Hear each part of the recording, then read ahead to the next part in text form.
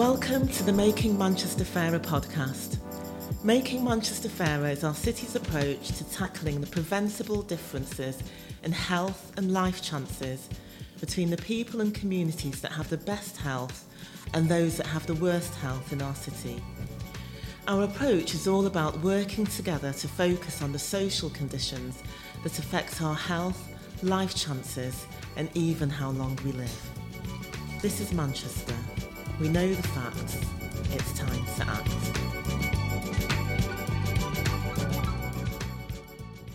Hi, I'm Dr. Cordelle Ofori. I'm Deputy Director of Public Health in the City of Manchester. And today we're going to touch on two of the themes that are really critical to our approach for making Manchester fairer: fighting structural racism and discrimination, and the importance of strengthening community power and connections. But I'd really like to come at this from a leadership perspective today, and in order to do that, I'm really excited to be joined by two brilliant leaders who are my colleagues, also women of colour, and they are also people that I happen to work really closely with on the Making Manchester Fairer agenda. So I've got Shefali Kapoor with me and Sharmila Kar. Would you both like to introduce yourselves to start off with? Thanks, Cordelle. Yes, I'm Shefali Kapoor. I'm Director of Communities at Manchester City Council. Hi, Cordelle. I'm Sharmila Kar, and I'm the Joint Director of Equality and Engagement at the City Council and working across health. So just to start off, should we just talk a little bit about the importance of diversity in leadership? Like, why is it important? What does it mean? Any thoughts? I think for me, it's really important, and I think for a number of reasons. I think firstly, given the world that we work in and what we do, obviously we're here to work with and for people who live in Manchester. The city itself is extremely diverse, and we've seen the changes in the population over the last 10 years and more. And so if we are not diverse in terms of our leadership and what we do within the city in terms of how we deliver services, then I don't think we're keeping in touch with the people that live here, and we're not understanding them as fully, and we're not representative, and all of those things that matter to people. And I think importantly, people want to see people like them, reflected in the delivery of services and so on. And so for me, that's important, and alongside diversity of thinking and thought and all of those different things that different people bring. So for me, I think they're like some of the most important things. Yeah, I mean, I'd agree. I think leadership and diversity are the two things that go hand in hand. And I think you can't have true, authentic leadership without having diverse leadership.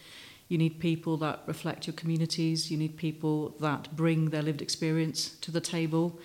And, for me, you look to leaders that look like you, but it's not just about representation, because I think representation is an output of a fair and just society. And I think leadership needs to reflect that in terms of what we do. And it's so core to what we're trying to deliver through Making Manchester Fairer.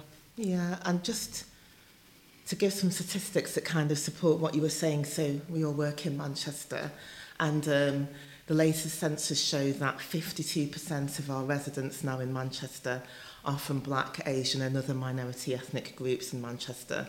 And for children, it's 63% of all of the children. So recognising that we know that racism and discrimination has an impact on health inequalities, if we don't do something about that, there's no way that we're going to be able to address the health gaps in the city that we see. So I was having a think about this morning, and I was having yet another listen to Professor Camara Jones, some audience out there. We're not going to be able to speak a lot about her, but I'd really encourage anybody listening to look her up and listen to her TED Talk. But she's really known for using allegory, so storytelling, to kind of bring to life what racism is and the impact it has. And there's a story that she tells that she calls the restaurant saga. And I had another listen to it, and I was thinking about it from a kind of being a woman of colour and a leadership perspective and what that actually means. So very briefly, I can't describe the whole story, but very briefly, she talks about when she was a medical student, her and her friends had been working all day. In the evening, wanted something to eat, go to a restaurant. They sit down at the restaurant, they're eating, what she describes, eating at the table of opportunity, and she looks up and sees the sign on the door, and the sign says open. And she said, oh, she could have thought nothing of it. But then she thought, actually, that sign has two sides. And the fact that she can see open, she knows that means on the other side of the sign it says closed, which means actually there are people walking past the restaurant now who will see closed and therefore can't come in to eat. And basically she kind of uses that as an example of how the people inside the restaurant who don't know that sign has two sides are therefore privileged, because they don't know it has two sides, and they don't know that there are people on the other side of the door who are seeing a closed sign and can't come in, and how it's a privilege to not know that the sign has two sides, but actually once you know that, you have to be able to do something about it. So I'll see what you think about this, but the new reflection I had about it as people in positions of leadership who are people of colour, we know what it's like to be on the other side of the restaurant door, and actually we know what it's like to have seen that sign and not to be able to come in.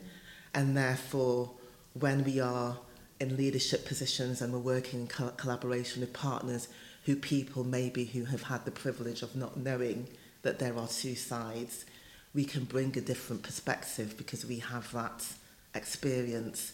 And that was just something that hit me. I was just wondering what you thought about it. I completely it resonates with me because I think as a woman, as a person of colour, as a queer woman, you bring different identities to your leadership journey, and you have to really think about how and where you belong. And there's been times when you come into a room where you could be the only woman in the room, you could be the only person of colour. Obviously sexual orientation is not obvious, but you'd still bring that with you. So, and therefore you bring that lived experience to the table, and that then can influence how the conversation goes, how decisions are made. So I think that example that you've given and that what Kamara Jones talks about is really, really relevant. I think we live and breathe that almost every day in the roles that we do, and that's why I think it's really important that when you're in that position that you open the door for other women of colour particularly to be able to climb up that ladder. Yeah, I definitely agree with what you've said. It is, when you're telling the story and like Sharmila, you sort of think back to examples or things where it's absolutely resonated with you, where you've been in a room where you can see, like you said, the other side of the door, or you can understand what it feels to be like on the other side of the door. But sometimes when you're trying to either put that point across or articulate it in a way within the room that you're in, it sometimes is not either understood fully or appreciated.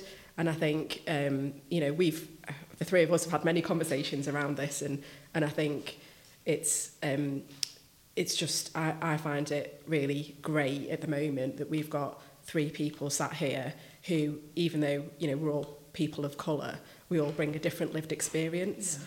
And we all we've been quite open in terms of sharing some of that with each other and what that means. And I think because of that, I know I've certainly learned even more as a result of it. I bring my own experience, we all do.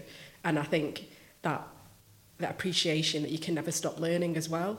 And actually, just because you are a person of colour doesn't mean you all have the same experience. And I think it's appreciating that even though it's closed on the other side, it can be closed for a number of different reasons, if you like. And that's the bit that we're still trying to work through and understand. And I think the more people that start to think about it in that way or appreciate it in that way and recognise the individuality of people, as well as, what there are obviously common experiences as well, how that all comes together is really important. Yeah.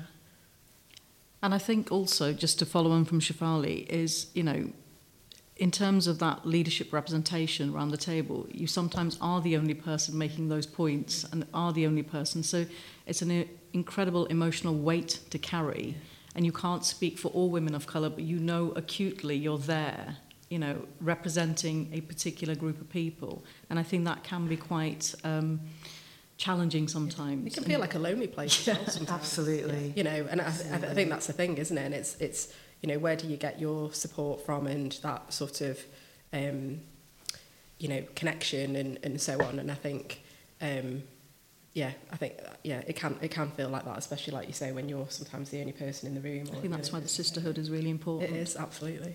Yeah, saluting our sisters in November, by the way. 2 days out.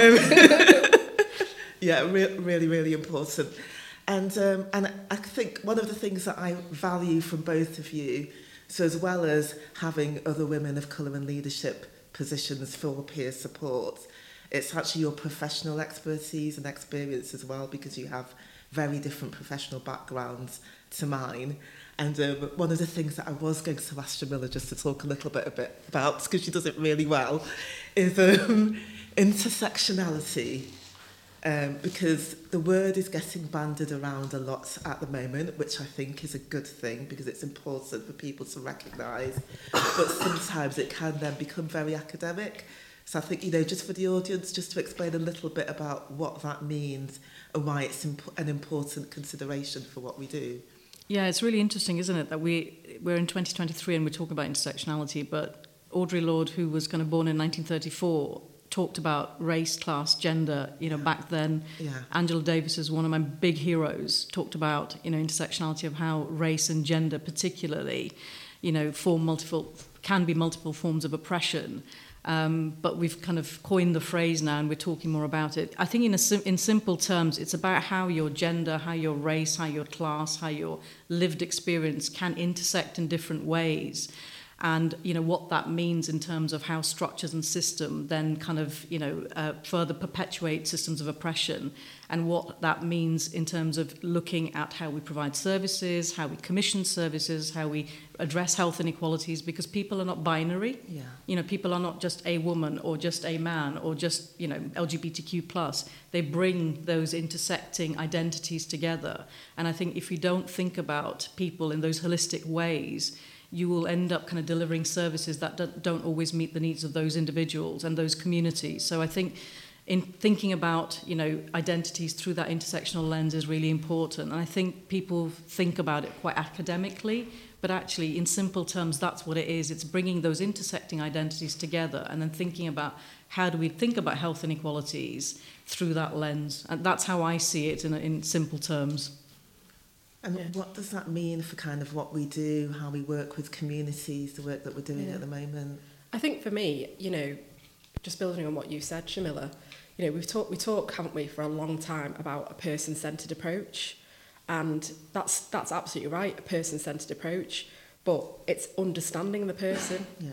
And what you've just described, that's about understanding the person or people, and I think sometimes maybe when we talk about people-centred approaches, people understand that to a point, so they recognise it's about, understanding the lived experience of certain people, or, the way that we have conversations with people and so on. But I do wonder whether how far, I suppose, do we describe what that means in terms of a person-centred approach, but also what's people's understanding of that as well. And I definitely think there's probably more that we can do in that space to, to sort of improve what we do and how we speak to people and what that means for communities and so on. Because it is so important, like you described, you sort of talked about some of the statistics at the beginning. It's a massive thing for Manchester, and if we don't start to understand that and start to, it's almost like an onion, isn't it, unpeeling the layers a little bit and start to understand some of that, then we're not going to be able to reduce the health inequality gap or the inequality gap within the city. So, yeah. And I think, there's something about valuing all of who somebody is and respecting all of who somebody is, and how no matter what kind of service you are providing for them, whether it's in a care setting or a support setting or whatever it is, acknowledging their whole identity and the fact that all aspects of their identity and who they are going to have an impact on what their needs are, what kind of support they might need or want, what would benefit them. Yeah. And so all of that needs to be acknowledged, doesn't it? Absolutely. And it almost...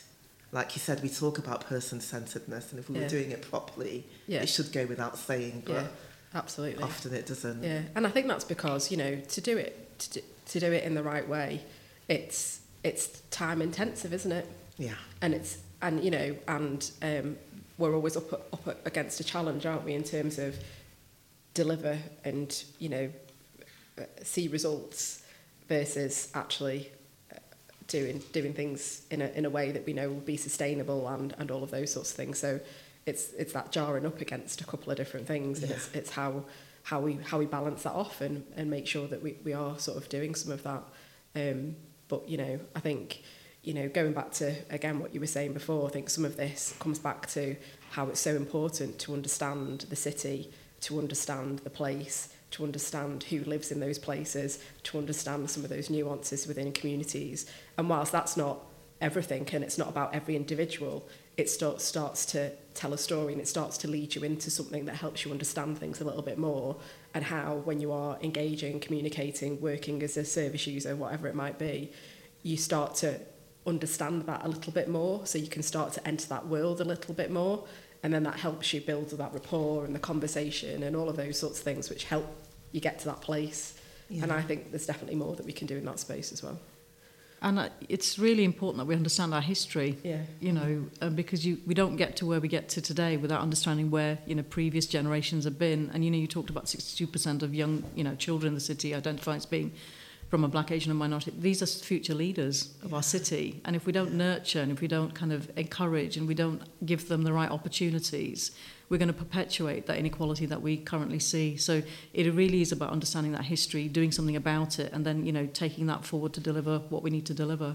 Absolutely. And actually, if we don't do things differently, those 63% of children won't be the future leaders. Correct. Even though they'll be 63% of the population. So. And it's not that they don't have talent, and it's not that they don't have ability. It's just, for me, it's about the lack of opportunity and the closed sign door.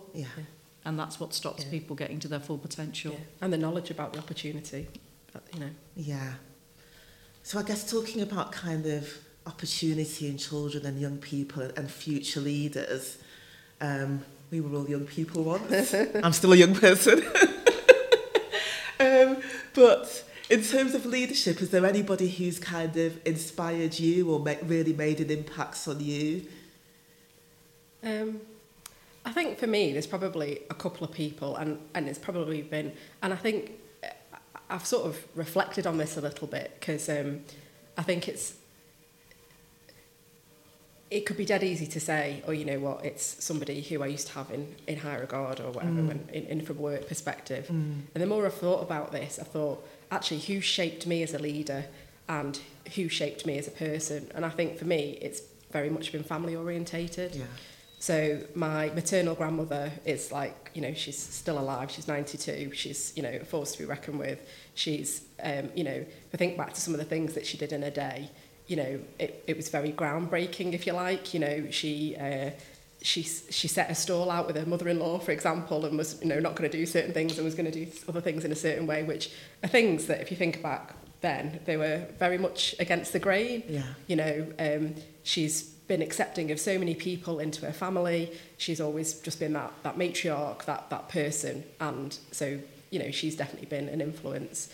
And I think the other person, you know, and my mum is the same, you know, in terms of that, you know, all of that. But, and then also my dad, you know, he came to this country with not much, you know, came with his two brothers. He started off door to door, and then, you know, got a shop, and the shop was named after me, and, you know, then, you know, grew his business, and, you know, he did that himself, and you could just see somebody who worked really hard.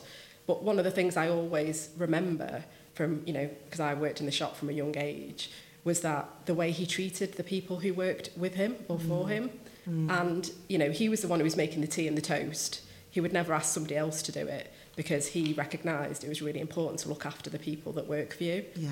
And for me, from my leadership approach, I hope, you know, that that's something that I've learned and is important to me, that I recognise actually how people support what you do, and it's really important to acknowledge that and not to assume and make assumptions and all of that. And I think the more, and as I grow as a leader, and as the more I you know, sort of progress in my career, I think I realise what are some of the fundamentals that are really important to me as a leader, and some of those things I think are important, rather than just sort of thinking, actually, I want to be up here and this is what I want to do and whatever. So absolutely, and that completely resonates with me, that whole being supportive of others, enabling others, respecting others. It's Yeah, I always say, you know, my job is here to develop people. Yeah. That's my job, you know.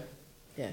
Completely. How about you, Sharmila? Yeah, I mean, I think when I think about leadership, I think about it in kind of who's shaped me, but then who's also really influenced me in terms of my thinking. Yeah. So very much family, but the other way around. So my mum and dad met in the 60s. My mum's white British, my dad's Indian, met here in England, but then went back to India in 69, and they set up a hospital. And, you know, my mum was one of the few women that worked, and she kind of developed the nursing element of it. My dad, you know, was a doctor, but they went back to this really tiny little place in North Bengal, which, you know, this was in 1969, which had, you know, was quite rural.